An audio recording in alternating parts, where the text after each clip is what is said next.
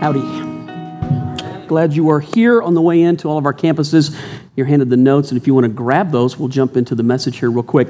While you do that, let me welcome all of our campuses in, not just our Lone Tree campus, but Highlands Ranch, Castle Rock, Lakewood, the folks that live stream us, and even the guys that will be listening in the next couple of weeks via podcasting or a DVD, CD. However, you're a part of the greater JFC family. We really are glad that you're with us and want to bring you all into one place at one time. We're going to complete our series this weekend called You Asked For It. The premise of the series, just in case you haven't been here or maybe you're tuning in for the first time or maybe somebody handed you the download of the message and you didn't hear any of the other parts of it, coming into the summertime, we just asked our church, why don't you let us know what you'd like us to address? What are the subjects or the questions or maybe just some of the things that are happening in our world at large, our state, our city, your neighborhood, anything. Doesn't have to relate to even spiritual issues. Could just be something that just maybe you'd like us to address, and had a great response over that. We put the entire series together, and that's why we called it You Asked For It. So have finished up the last couple of months teaching on this, had the teaching team involved in it, thought it was, I hope you've appreciated it. I know that I think, here was what I appreciated about maybe more than anything else. We live in a day and an age, and especially, I can say this without hindrance. The amount of email I got from last week's message, just pretty overwhelming in a good way. But just not a lot of churches want to address things that may be difficult to address or to take a stand in a particular way. And I appreciate the fact that not only you trusting us with that, but we've got a teaching team that's willing to, hey, how do we wrestle through? Where is God on this? How do we stand on this and yet at the same time do it in a way that allows for the Holy Spirit to be seen through it and for Jesus to be lifted up in it? And so I appreciate just what our teaching team has done with that. I appreciate you being involved in it, and I thought it's been a good series based on that. So yeah, one person. Thank you very much for that. For that good.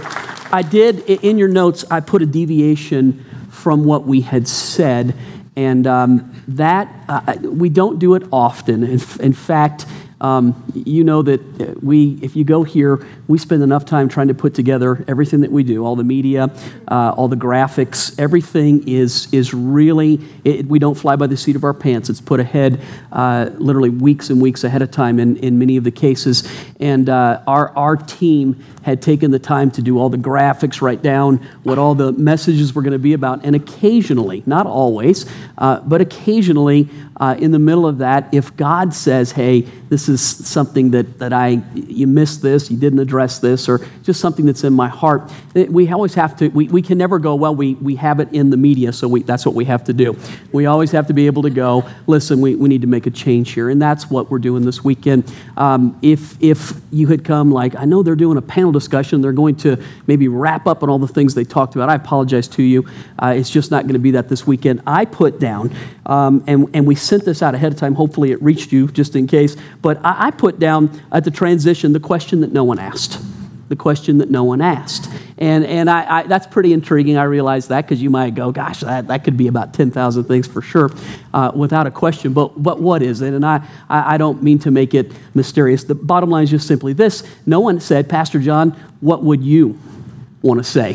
What would you want to address? And what do you see maybe that no one else is seeing or looking at in a situation? And I think that sometimes as a lead pastor, there's just things that you see or things that you understand or things that you want to say that you have to take your opportunity when the time presents itself to do that. And here's one thing that I know to be true. Leaders have this commonality. No matter what they do, what they lead, they have one thing that they're responsible for. They have to keep saying the same thing over and over and over and over and over again.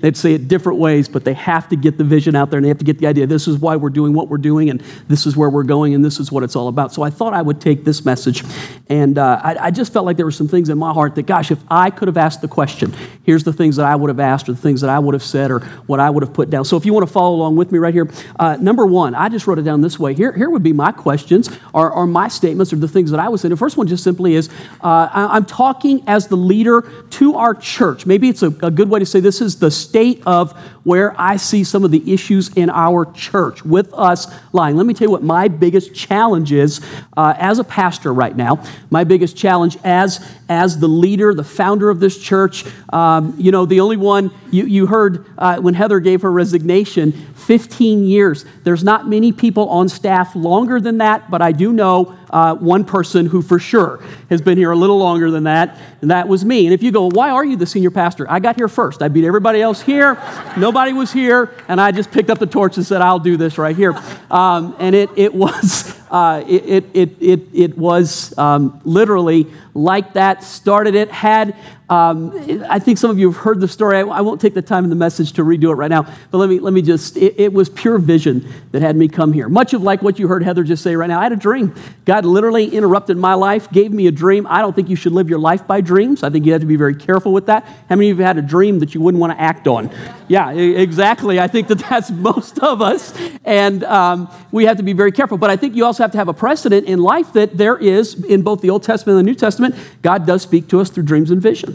And there are times when that does happen, and we need to make an allowance, or we need to be able to at least decipher, is this me or is this God? And I literally felt God speak to me, gave me literally a vision to leave where I was and to start a church from scratch. And when people ask me today, 16 years later, there have been some things that have gone very, very right for us. God has done a wonderful thing for us. This is not normal. It does not just happen every place. God has done something wonderful. People ask, how did you do it? What are the keys? Or if, especially pastors that are starting churches, what could I do to see those things happen? My number one thing that I tell them is make sure that you have a vision from God. If you have a vision, you have the fuel that it will take. And here's what I know. Martin Luther King said this. His famous speech was, say it with me, I have a what? This is the truth. If he'd have stood up and said, I have a plan, I'm not sure many people would have followed him. In life, listen to me, we are attracted to vision. Vision is what captures our attention.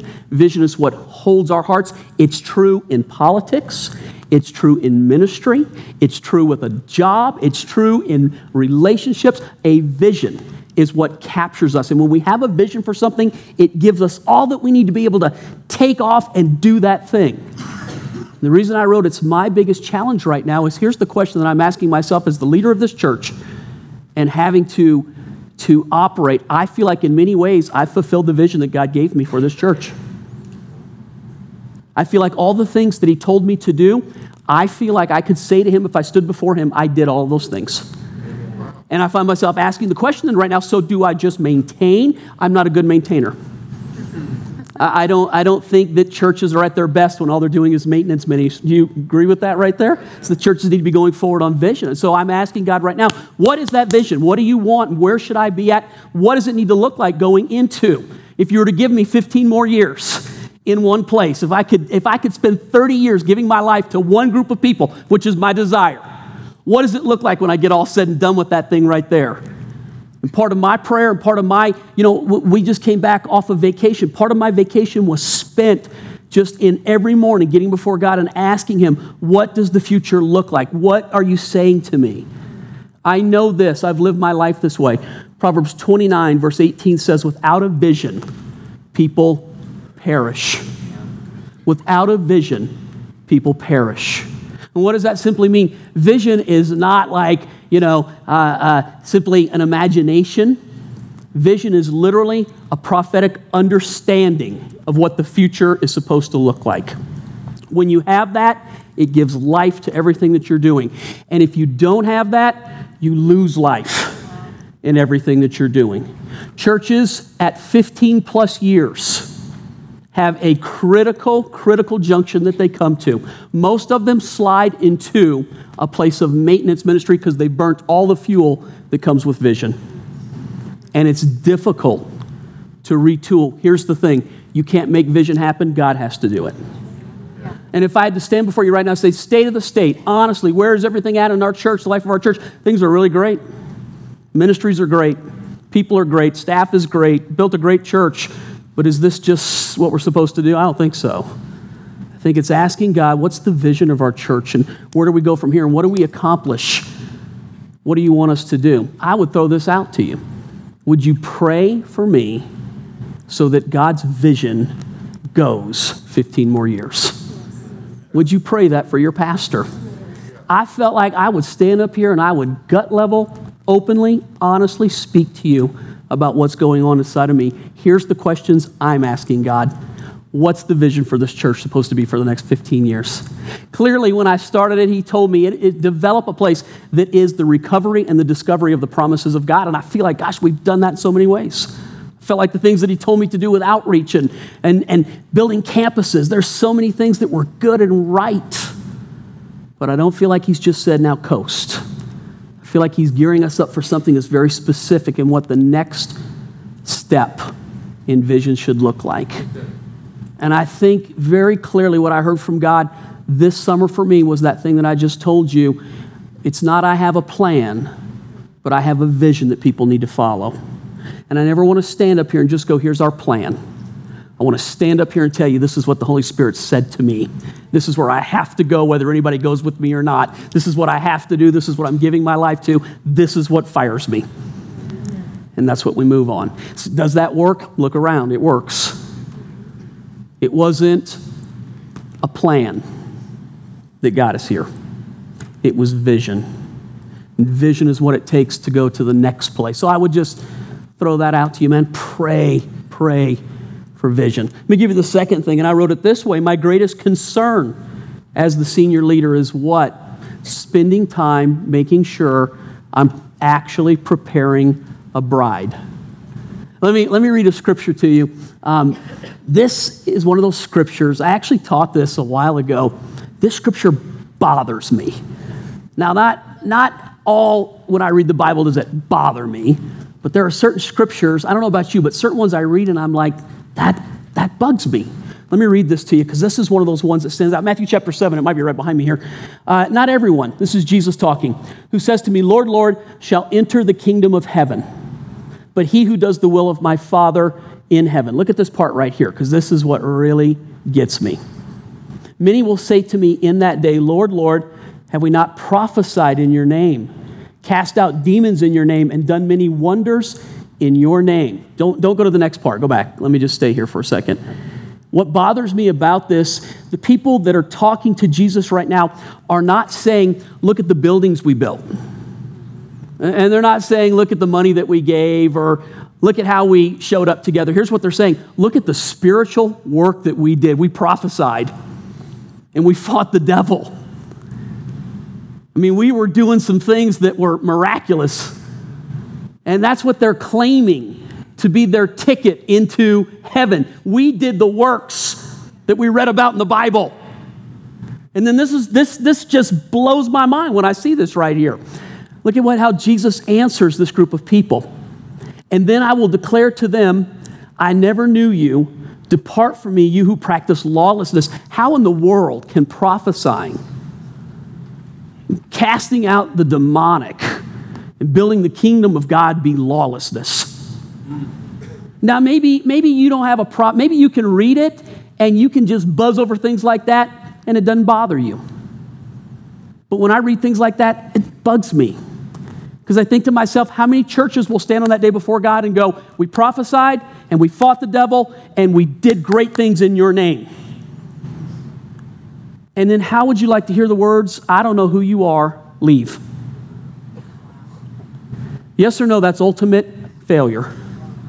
Yes or no? Yes. So I don't think anybody in this room would want to be in that place, would you? No. So, what would you give in exchange at that point for your soul? Everything is, whoever said that is 100%, you'd give everything. You give everything. So as a pastor, then I stand up and I think to myself, gosh, how many times do we think we're doing this or we're doing that?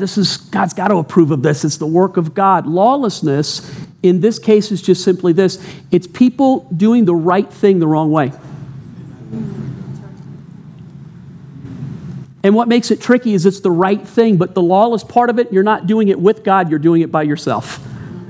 You're doing it as a religious response or a taught issue, but there's no leading of the Holy Spirit in it.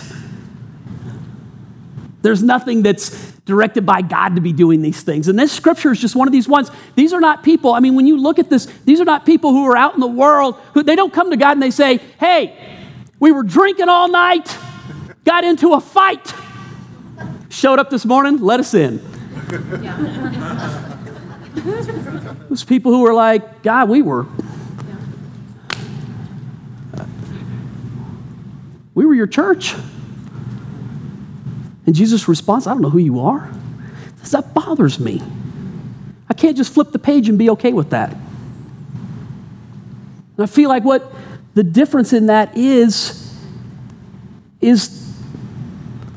a terminology of a follower versus a disciple. These are followers, maybe of church, but not disciples. Let me try to describe a difference between those two things. Jesus, in John chapter 6, the Bible tells us that he had a huge number of followers. It doesn't give us an exact number, but it's well into the thousands. In fact, to the tens of thousands at times.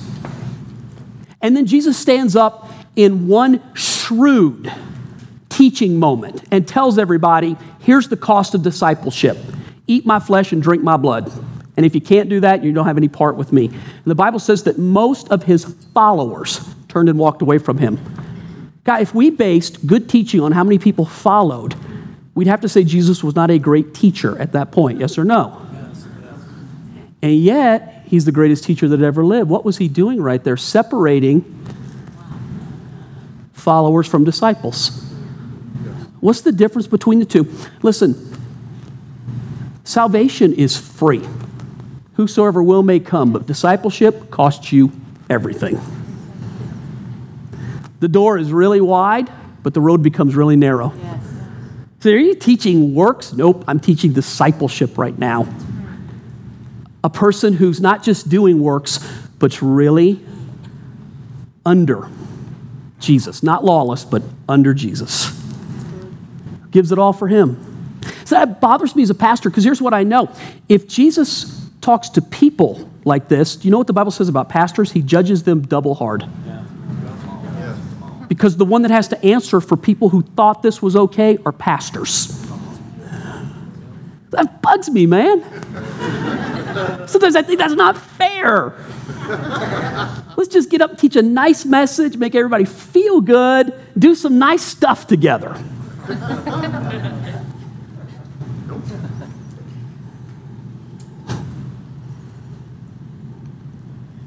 And that doesn't get it done. So we talk the depth of discipleship and the fact that it's not enough to just come and hear a message. Don't just agree with me. Don't just clap. Don't just shake your head. Get into a relationship and follow Jesus. Dig deep. Go for it. Don't stand at the door and think about it. If you're going to get in, go all the way in. Go. Jump in. Now, I have maybe like the weirdest, most far out illustration I'm about to use for you, and I'm going to ask you to be really gracious with me as I try to use an illustration to help you understand as a pastor how I separate things very quickly. I want to draw a quick, I guess the best way I want to do an analogy between King Solomon, the wisest man who ever lived, and David Lee Roth, the lead singer of one of the hottest bands in the 80s, Van Halen. Now, what church do you know that could parallel those two people and pull anything out of it whatsoever? All right, here's the things that they had in common. King Solomon and David Lee Roth were both Jewish. They both got a lot of girls.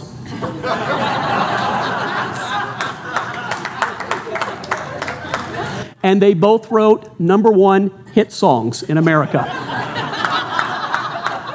David Lee Roth wrote Jump in 1994, went to the top of the charts. Do you remember the song? Yep. Might as well. Heathen. All right. King Solomon in 1000 BC wrote the book of Ecclesiastes. And chapter 3 begins, for every time and season,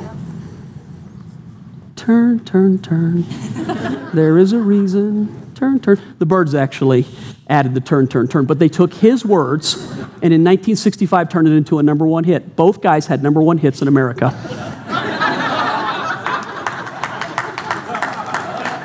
So I know you're like, what an illustration. What does it have to do with anything? Hold on. Both men, believe it or not, had a way of getting to the heart of the matter in what was going on in a situation and with a person, and it was called wisdom. Solomon, one time, the Bible tells us a story that two prostitutes had come to him. They both had had children, and while they were nursing their children in the middle of the night, one rolled over on top of her child and smothered her child. She woke up and saw that, and while the other woman next to her was still sleeping, she took her baby, the live one, and brought it to herself and gave the one that she smothered to the woman who was sleeping. When the woman woke up, she realized what had happened, but the woman who had done this denied it, and they ended up in front of Solomon, the wisest man who ever lived, with the conundrum of whose child does it really belong to? How do you prove it? They didn't have DNA. You have the word of two women who in that society did not have any legal standing whatsoever. How do you get to the bottom of that? And it seems like when Solomon comes up with the solution to the problem that it's almost brutal. Bring me a sword. Cut the child in half. Give half to this woman and half to that woman. The woman who took the baby said, that's a great solution. But the child's mother said, absolutely not. Let her keep him. Let no harm come to him. And he knew instantaneously, that's the mother. Give that child to her. David Lee Roth, for those of you in my generation,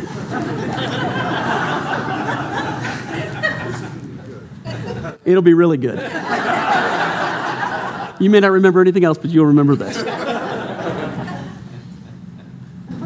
In the 80s, late 70s and the 80s, there was a rumor about Van Halen that had to do with brown M&Ms. And some of you, a little light goes off, and some of you, let me just tell you what the rumor was. The rumor was that the band was a bunch of divas, and that they absolutely were prima donnas in the way that they acted and what they did. And here was the rumor that ran around that in their dressing room, they were such prima donnas that they demanded in their food contract that they had M&Ms, but that the promoter had to take the brown M&Ms out of the bowl. And everybody that heard that rumor thought, God, these guys are such prima donnas. What's wrong with them? Why would they do something like that? Who demands something like that? And then here was the deal. If they found brown M&Ms, they'd tear the place apart. Just rip it up. And it was all these wild rumors that went out of what they did to hotel rooms and what they did to different backstage places that they would set up at. And then not too long ago, someone finally asked him about that. And this is what I found out. When they would send a contract out, you have to remember at the time, they were the biggest band in the world. They had the biggest stage show. They had more trucks that traveled to their locations, more roadies hauling stuff in and out. They had a 53-page rider that went with the contract that they sent ahead of time that a promoter had to sign. The entire contract was well over 600 pages. How do they know if a promoter read every word in a contract? And here's why it's important. Here's why it's important. The amount of scaffolding, electricity, the stage production, the lighting, anything that's not done right falls and kills them, one of their employees, or a person in an arena, and the lawsuit alone. Yeah. So they had one way to find out whether or not the promoter had read the entire contract. You're ahead of me. They put a little clause in the food and beverage part that said this: in our dressing room, we want a bowl of M&Ms, and there can't be any brown ones. And if they walked into the dressing room and found the brown ones, guess what? They knew instantly, we've got to do a massive line check to make sure that the electricity is not going to kill somebody, or that the scaffolding was put up right, in order to guarantee the safety of their fans and themselves. And everybody judged that as such prima donnas, and it sure sounded like it till you saw the rest of the reason. All right, Pastor.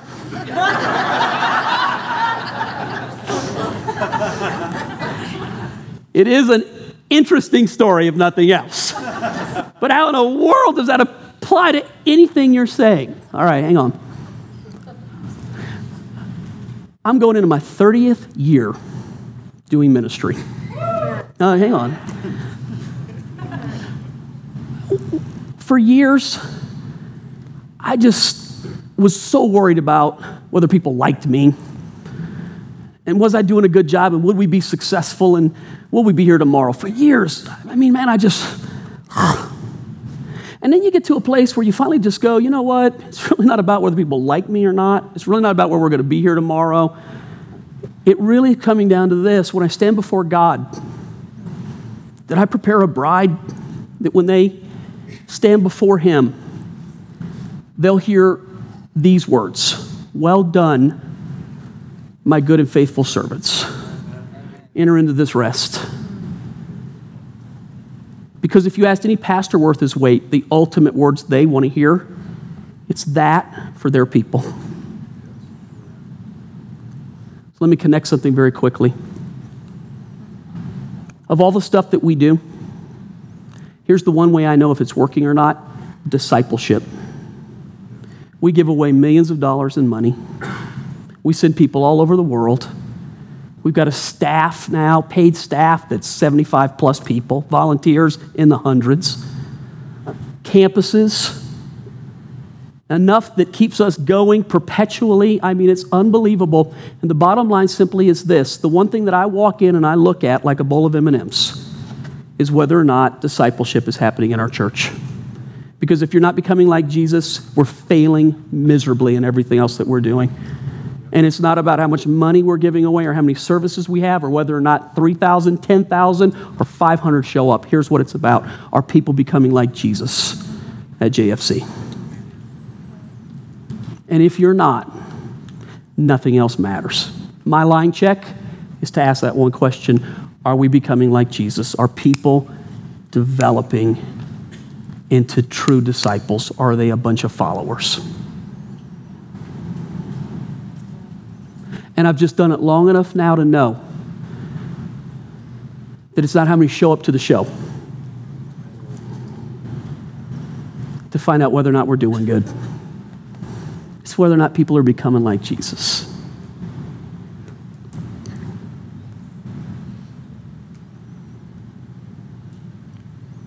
Whether it's really transformative in its nature. Let me tell you what my secret ambition is. My secret ambition. If I could do anything today, if I had all the money in the world, if I didn't have to go to work tomorrow to make a paycheck, if I didn't have to pay any college tuition,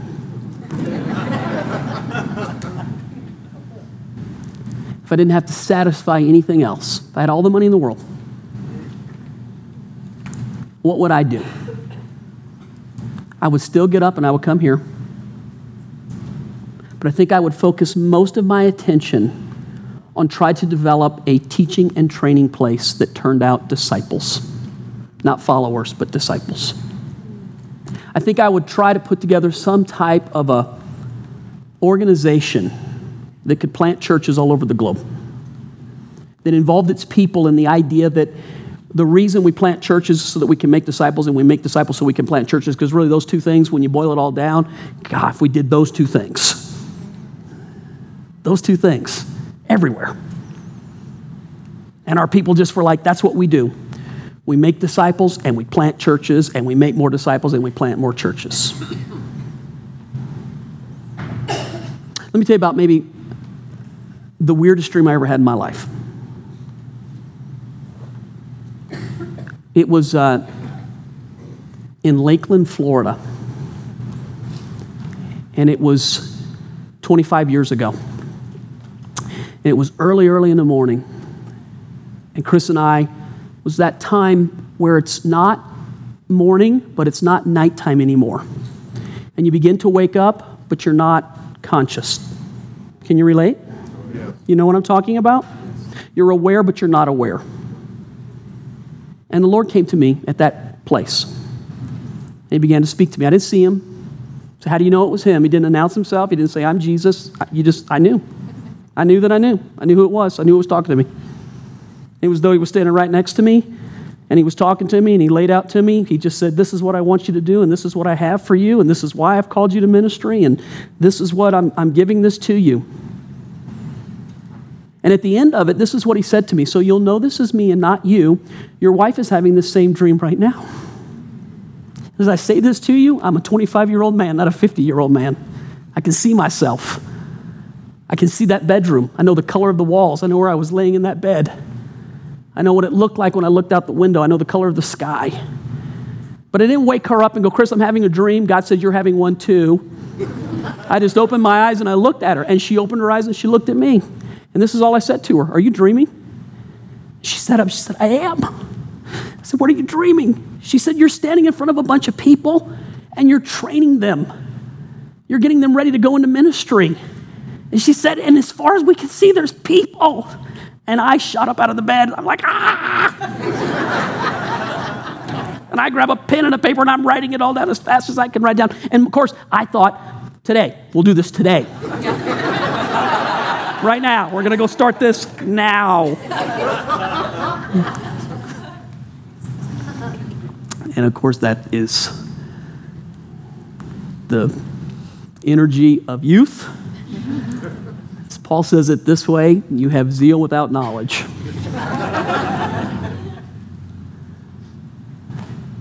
And the key in getting older is that you can't add knowledge to your zeal.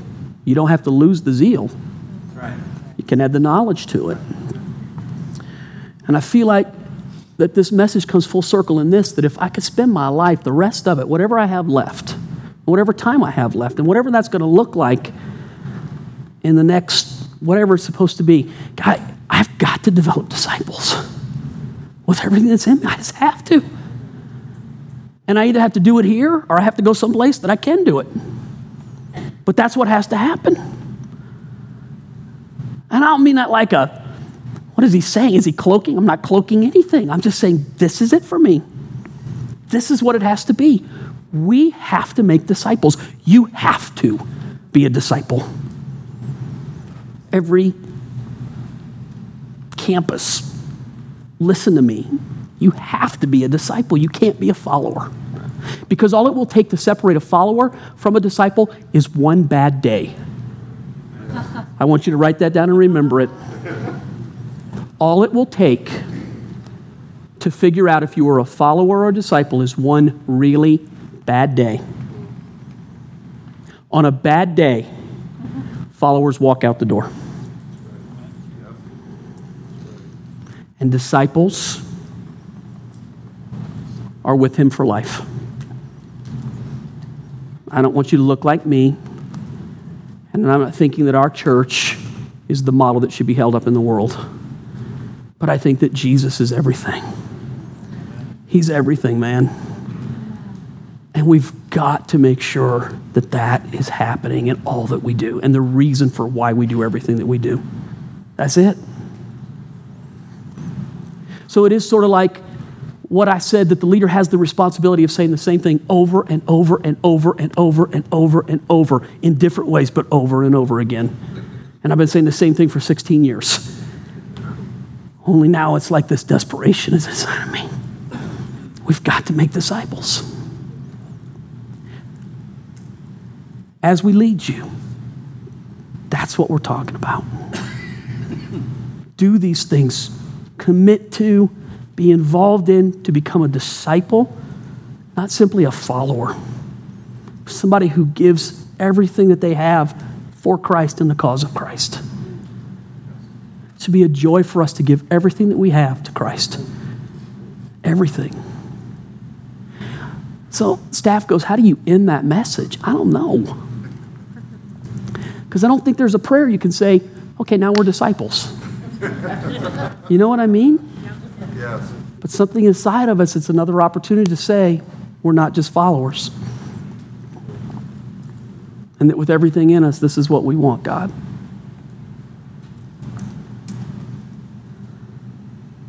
Maybe the realm of our influence beyond just campuses to other churches that we're able to influence and other pastors that might look and say, what did you do? That would be the legacy that I would want to influence other communities with too. So whatever you're doing, man, make sure you're making disciples. Because that's the only difference between people who are doing the things and the people who know who he really is. Really know him. Father, we just simply, in all seriousness, and with the reality of the weight of the words that were just said, we stand before you, God. Our hearts are wide open. Our hearts are wide open. Father, there are some folks that this weekend or maybe at some point in the near future will hear this message and they're going to find out, you know, I'm not a follower of Christ.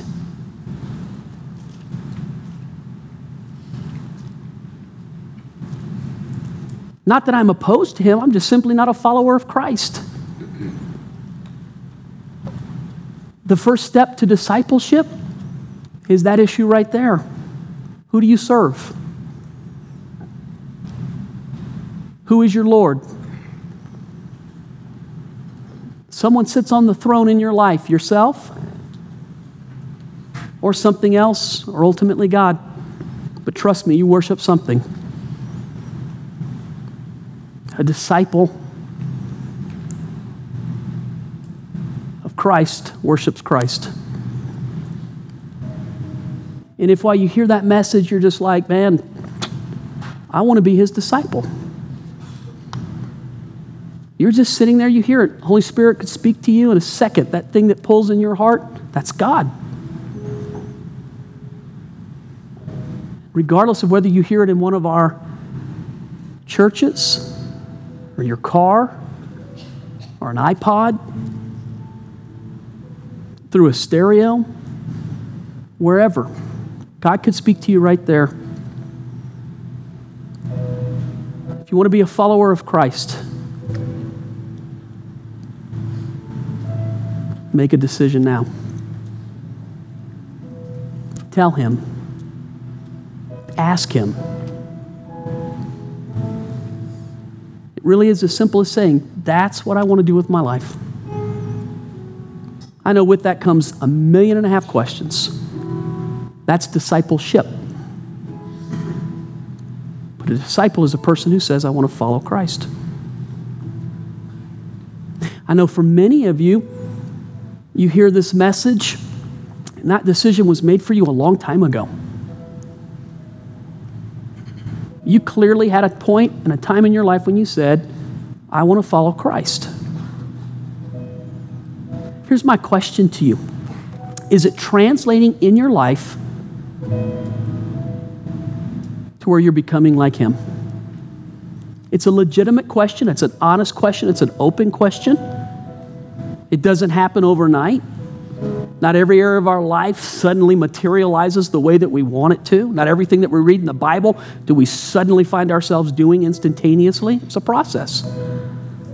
But ultimately, when you look at it, it's okay to ask God. Paul says, test yourselves to see whether or not you're in the faith. It's okay to ask the question, am I becoming like him? Is that the aim of my heart and the desire that's in me to be like Jesus? If it is, that's awesome. I applaud you. And you're exactly what we're aiming for. Help me. Help me so that others can walk in that place too. If when you ask that question, you feel like, nope, that's not happening, today's the day to talk to God. Right now. What's happening? What's going on?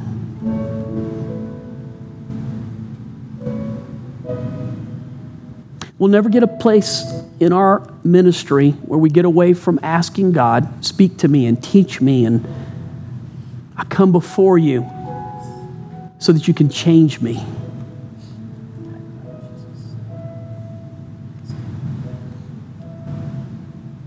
And while we have that atmosphere where the Holy Spirit can speak to us, I'm just asking,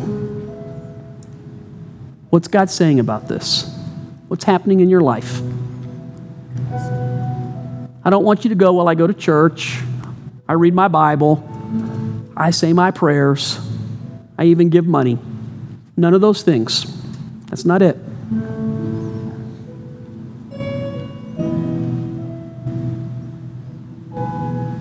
Are you falling more and more in love with Jesus?